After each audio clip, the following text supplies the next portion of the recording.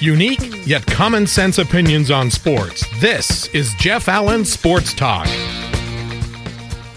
And coming up on this week's show, we'll talk to Kelly Hines of the Tulsa World. She's been a guest on my AAC report on the Nightline Sports Network quite often. Kelly was inside the bubble at March Madness, covering 3 teams, one in particular, the Cinderella story of Oral Roberts. Kelly will share that experience with us. She is standing by in the virtual green room and joins us momentarily. And speaking of March Madness, the Baylor Bears are your national champions. The big showdown with Gonzaga. They were the best 2 college basketball teams throughout the course of the season. And in their head-to-head matchup, Baylor just jumped on them quick and never looked back. Gonzaga got down by 19, got it down to 10 at halftime. They were lucky to be down by 10 at halftime.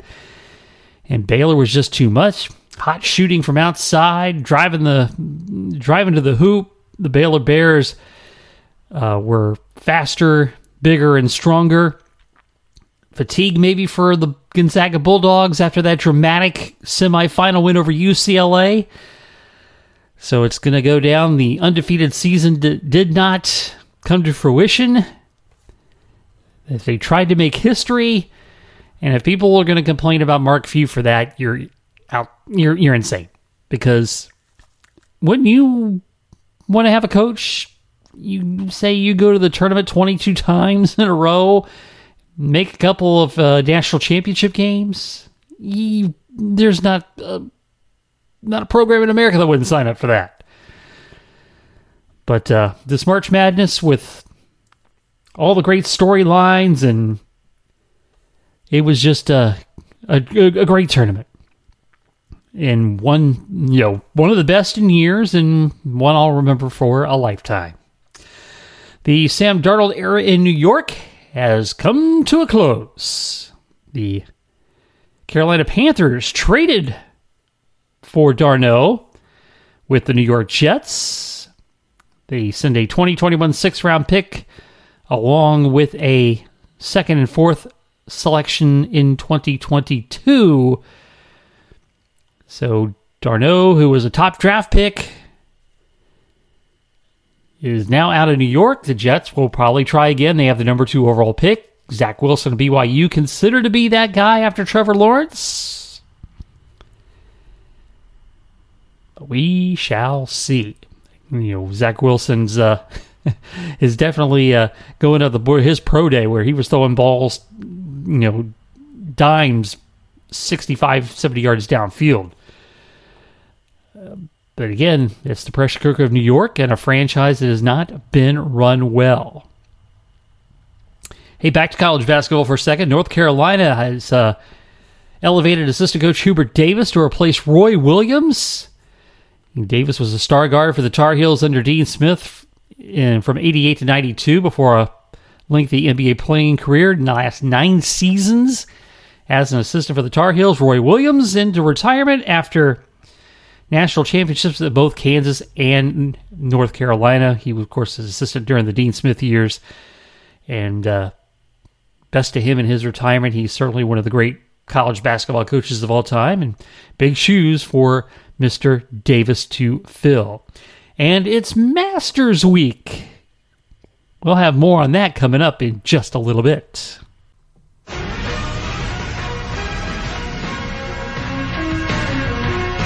All right, she's been a guest on my AAC report many times, so often, in fact, during Tulsa's football run last year that she was considered an unofficial co-host.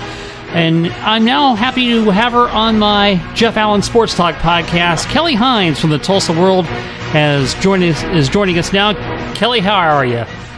I am doing great. Thanks for having me. Yeah, it's great to have you here. And you had a great experience with March Madness as you got to cover a lot of action inside the bubble. So as that situation came on where 3 teams from Oklahoma are in the NCAA tournament, kind of take me back to how the planning went down at the Tulsa World on covering Oklahoma, Oklahoma State, and Oral Roberts in March Madness. Yeah, I mean, the plan was, for Oklahoma beat writer to go up there. Our Oklahoma State beat writer is from the Indianapolis area, so he was going to drive up there. I was still kind of dealing with the aftermath of Tulsa's basketball season, and then, Oral Roberts won its first conference tournament game, and I thought, okay. And then they won their second conference tournament game on a tip-in at the buzzer, and that's kind of when I started thinking, this might take a turn here. And so I sent a message to my editor, and I was like, if we need a third person, just knowing it would be logistically difficult to have someone cover, two teams up there, I was like, I would be happy to go. And he said, okay, I'll keep that in mind. And didn't really think much of it beyond that. And then, Oral Roberts won their, the conference tournament. The finals was absolutely crazy. They went up 25 in the first half and then almost lost. Very dramatic conclusion. And then, my boss sent me a message and he was like, I submitted the credential request for you. And I was like, oh, this is happening. So then, looking at flights and trying to figure out how to get up there, and then pretty much everything was a blur from there. So they were able to get you credentialed pretty quickly. So take me through what protocols you had to go to upon entry into the bubble at Indianapolis. Yeah, it was kind of unusual because you were credentialed on a game-by-game basis. So whereas, I've covered NCAA tournament sites and I've covered the Final Four before, and, you're credentialed and you're there for all of it if you want to be there for all of it. This, there's very limited access. So each team had only, they could have up to 5 credentialed media members. And then there were 10 other spots, I think 10 or 15 other spots for local media and national media to share the remaining spots. So, I could go to Oral Roberts games, which was great. And then, fortunately, because of OU and OSU being in the field, we were able to get in on that too, because those teams hadn't met their 5 media member maximum. So, I was able to go to the first 2 rounds, went to 6 games, but you can be there only an hour before your game, and you have to leave within an hour after your game. So you're leaving and going to write somewhere else.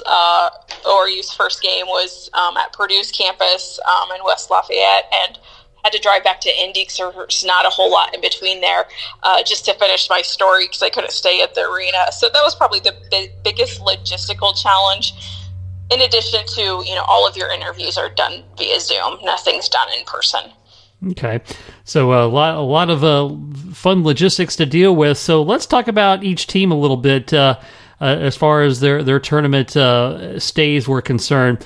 Oklahoma, of course, they ended up winning their first round game, and then they got to play Gonzaga, and which now will play for the national title as we record this before the big title game tonight.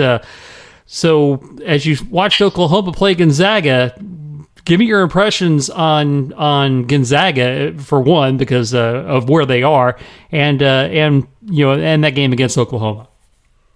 Yeah, it was a pretty competitive game. Obviously, Austin Reeves, he makes a lot happen, made a lot happen for Oklahoma in that game. But Gonzaga has so few weaknesses. I really thought it was going to be a game that, Gonzaga just won by 30 points, honestly. But, it was just, I enjoyed getting that up close look at Gonzaga after watching, a lot of their games throughout the season. And just being kind of blown away by their talent. Drew Timme especially, that's an impossible matchup for just about anyone. But, OU made that an interesting game. They just, didn't have the sort of weapons, especially with Davian Harmon out because he tested positive. He wasn't able to play in the tournament, and that, really limited them. I think, it could have been a little bit closer game. But, I thought that OU played really well, and that was Lon Kruger's last game, which, we're kind of starting to think maybe it would be, but to see kind of the conclusion of what has been, an incredible career for him, I thought that was kind of a cool thing to be part of. Yeah, so he took 5 different teams into the NCAA tournament, and he had a nice run there at Oklahoma for sure. And what will his legacy be? He is the type of person you never hear anyone say anything bad about. Mm-hmm. He has always had a really good reputation with the media. His players have always loved him, and he's someone that everyone just like rooted for in life, for him to retire and now he's going to be, moving to be close to his son, and, a family is very important for him. Like, it just all made sense, and it was a good time for him. So, I think his legacy in college basketball is, he was able to, have success at a lot of places, and that's difficult to do, to just go into a new environment and win guys over, and, not have any problems with the culture or any behavioral stuff. He's just, one of those guys who will always be super well respected. Yeah, and we definitely got to see that here in the state of Florida with UF. So definitely familiar with his work from that standpoint. So looking at Oklahoma State, they drew Liberty in the first round, and then in the second round, they hit one of the Cinderella stories of the tournament in Oregon State. We ended up knocking off the Cowboys there. Tell me a little bit about that run. It just seemed like, Oklahoma State had lost a little bit of its momentum. That Liberty game was really hard fought, and that's a good team that Oklahoma State was going up against. And then, I think it's all about momentum, and I think Oregon State had everything clicking, and that game was kind of surreal to see it play out. Just Oregon State putting up incredible shots, hitting everything, and Oklahoma State was rattled. And, that was a very young team. There's a lot of pressure on them, and they hadn't really been in those situations. So, looking back, it's not really surprised, especially considering, what Oregon State did from there. But, it was kind of disappointing to see a team that had, most likely the number 1 draft pick, to not be able to make it past the second round. But it's tough. I mean, you saw that happen to a lot of really good teams. So I guess looking back, it's not that crazy. Yeah, and of course, you talk about an Oregon State team that ended up advancing into the Elite Eight and before falling to Houston, which made the Final Four. And and Houston's a team you've seen plenty of this year, the class of the American, covering it since you covered Tulsa. That was a pretty good story there for Kelvin Sampson getting the Cougars that far. Yeah, I think that, their slate was pretty favorable. Obviously, you still have to go out there and win the games. It doesn't matter who you're playing. But, the matchups were really in Houston's favor up until the Final Four. But, I think that's just an extremely well-coached team. The way they rebound, the way they play hard, Kelvin Sampson is able to generate the sort of production that, you need from your guys to make it to the Final Four. So I was glad to see a team from the American get to that point for sure. Yeah, no question about it. And things also did break their way with Illinois getting knocked out by Loyola too. So that certainly helped the field a little bit there. Now let's talk about the darlings, I think, of this year's tournament, Oral Roberts. And this was a team that nobody expected anything out of, but boy, they gave us a show. Yeah, I mean, it was so crazy to see it play out that way because, Oral Roberts is a small school. It's, on the south side of town here in Tulsa. And, we, at the Tulsa World, we don't have a writer assigned to them. And it's not that we don't care, it's just we have limited personnel. And so, we do not cover them on an every game basis. And, I've been to a lot of Oral Roberts games, but really wasn't familiar with the team to that extent. as if I had been covering the team. And, you see things, in the conference tournament as they're getting hot, and you look at, they have the nation's top scorer and Max Abmas, the top scoring duo with Abmas and Kevin Obanor. They lead the nation in three-pointers, and you start to think, well, that kind of sounds like a Cinderella type team. But I mean, when I saw the bracket, I thought, oh, Ohio State, I don't know about that. That's going to be tough.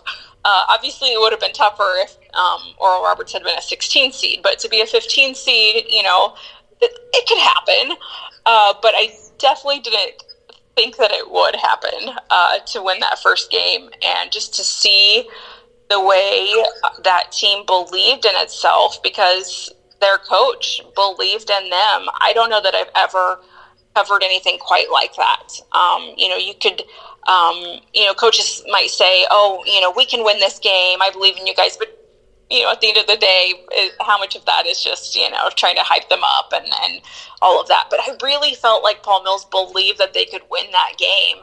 And, they were able to win that game. I mean, it was just so crazy to see that happen and see the team, really not celebrate to the extent that you think that they probably should. And it's because they're like, we thought we would win this game.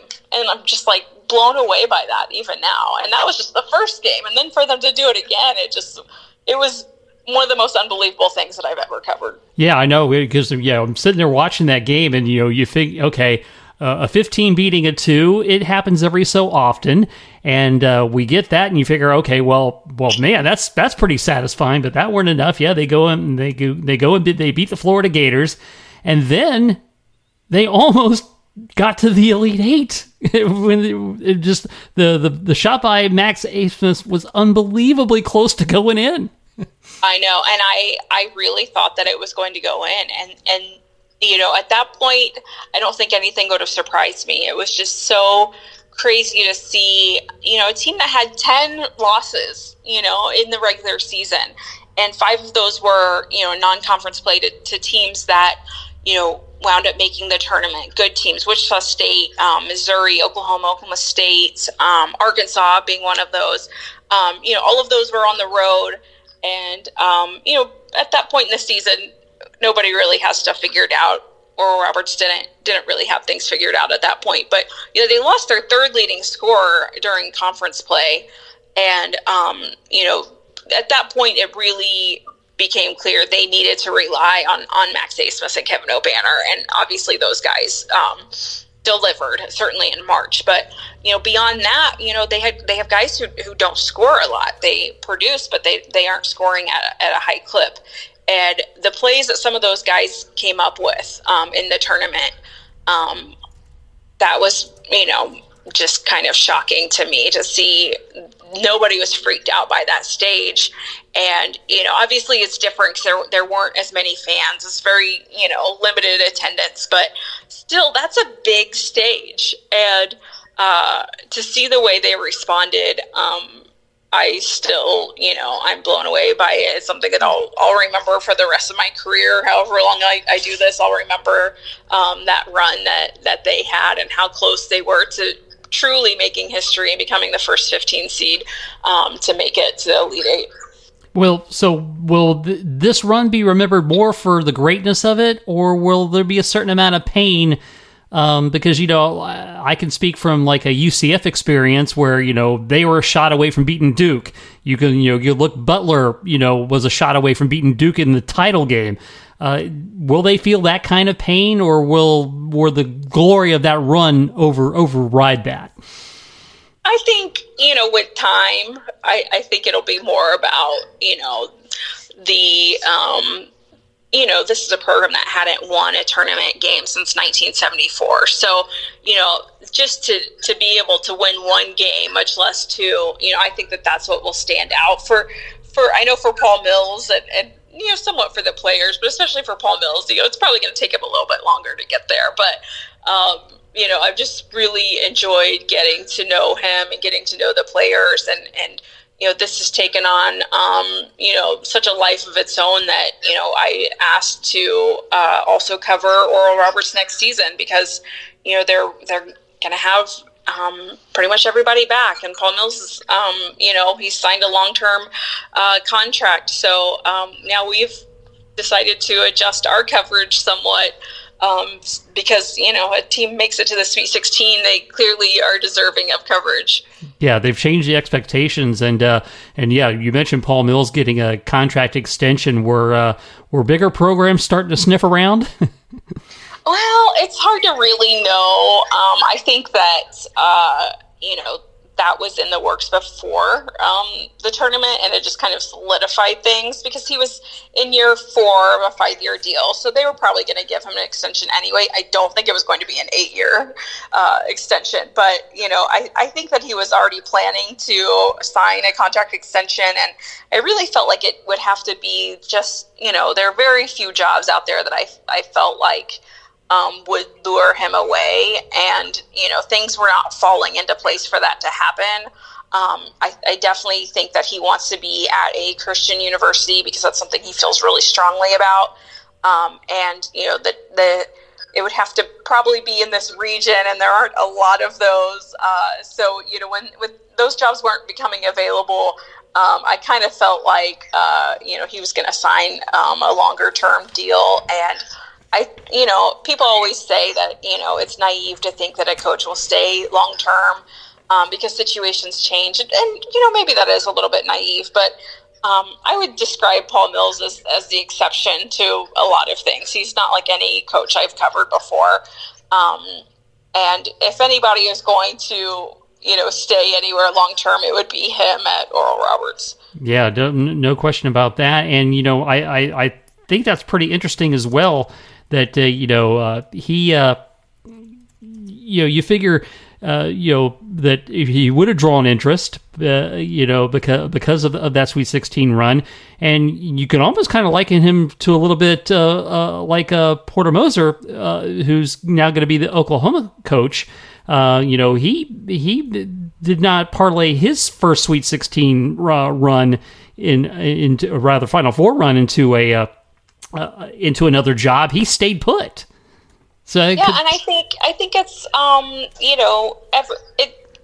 guess it varies from coach to coach, but I think there's something to be said for feeling like you can still do more and still being excited about the challenges in that job. And I know some coaches, they get they're ready to move on and they're ready for a different challenge. But I think that, every once in a while it's kind of a breath of fresh air when they're not always, looking at the door and thinking what could be better than this. And they're just able to appreciate that for what it is and getting a program to a sustainable level that, then someone else, an assistant or, whoever, can step in and the program doesn't drop off. And I think that's, very much thinking about the big picture, and maybe it's about more than just yourself. Yeah.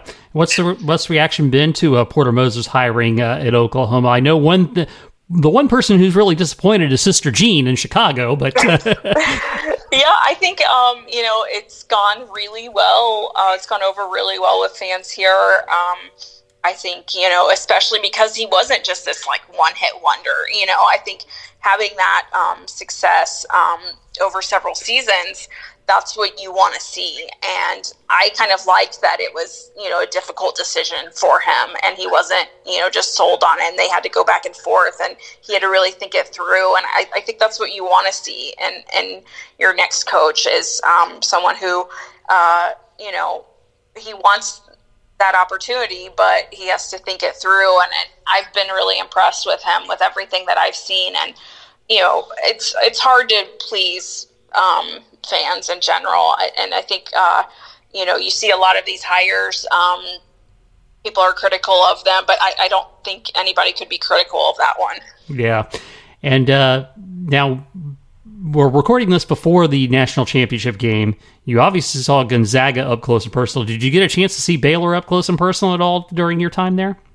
No, I was really, hoping that Oral Roberts could beat Arkansas to set up that Paul Mills, Scott Drew, the Baylor Oral Roberts matchup. So, obviously that didn't happen, but I have seen Baylor quite a bit, throughout the season. Obviously I watch Oklahoma and Oklahoma State games a lot, so I have seen Baylor probably as much as Gonzaga. Yeah, and of course, really ultimately, they have been the two best teams in the country for the majority of the basketball season. And, one of my buddies said, the Gonzaga, boy, they just have too many dudes. But then you look at Baylor and go, they might have as many dudes. Yeah, and I mean, as much as I wish there had been, I'm always going to want more upsets. And I was really rooting for UCLA and somewhat for Houston too. But, this, I think, is how it was meant to be. It's the two top teams. We all wanted to see them play before, and now this is the opportunity to see them play on the biggest stage. I would be fine with either of them winning. I really like both coaches. I like the players on both teams. Just hopefully it's a good game. And, it wouldn't surprise me to see either team win. Yeah, and of course, by the time most of our listeners hear this, the game will have already taken place. So we won't put you on the spot for a prediction unless you want to give one. But oh no, that's all right. So before I let you go, obviously you cover Tulsa on a regular basis. Frank Haith ends up getting a contract extension. Surprised or not?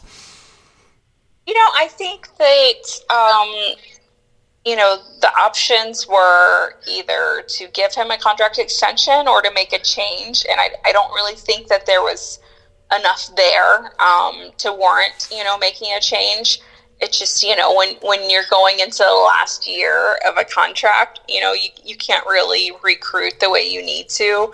And that, affects everything. So, I kind of felt like, there was that pretty good chance that he would get an extension. I don't know how this year would have gone if not for COVID. It's hard to know what it would have turned out to be, but, now there have been 6 guys transfer out, and, they're obviously looking for someone to come in. And, the most notable thing that's happened was Jariah Horn, who had transferred and went to Colorado, is now coming back for another year, and that's pretty unusual. So they're trying to get things together for next year to see how they can get back to their winning ways, because it was only a year ago when Tulsa won a share of the conference title. It's just things kind of dropped off in the last really third of this season. And I would also say fairly too that the abnormal conditions of the 2020-2021 season really shouldn't count too much against coaches in that particular situation, I feel. Yeah, I think it's hard, when you have to make a big decision. It's difficult when, a pandemic year is your most recent memory of the team. I think that makes it difficult. Because you can't just, act like this year didn't happen. But, that's why it's really not ideal to get, if you're not sold on someone, having it be at this late stage in the contract term, that makes it difficult.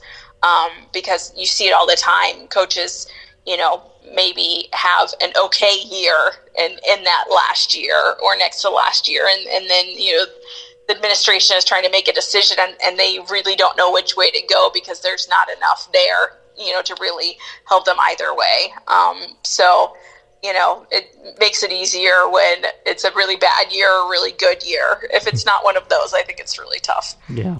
Well, besides having the one challenge of, trying to meet a deadline because you had to leave the arena and go back to Indianapolis, did you encounter any other unusual challenges during your stay there? It really went as well as I could have expected.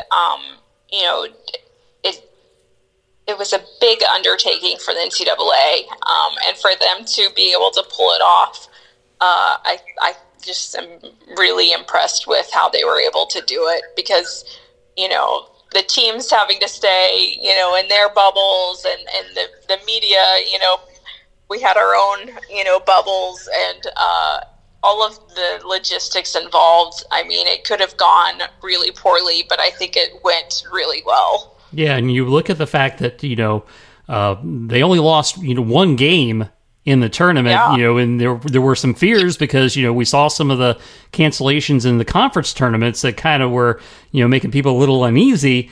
To only lose the one game really goes to show, how remarkable that undertaking is. And to think that, all the, the coaches and kids and administrators had gone through to, put a college basketball season on, and to bring back the madness. And boy, and you can appreciate this in newspaper terms, but I've always said that this year for madness has to be in double the font size. Yeah, it was so crazy. Just to be able to appreciate it from like close up and now from home. I like having both of those perspectives. But it was so fun to be a part of, and especially for it to be that unexpected. I'm still kind of riding high from it. That is awesome. Well, Kelly Hines of the Tulsa World, thank you so much for being here and sharing your experience with us. No problem. Anytime. And we'll return to close out with a TV theme right after this. No Republicans, no Democrats, no team from Washington, no team with a star on the side of their head. We don't even talk about alpha and beta storms around here. And if you believe all of that, I have a bridge to sell you in Brooklyn. Captain and Company in the morning. Join me 9 to noon. Weekday mornings on oldschool101.com, because class is always in session around here. Virus or no virus.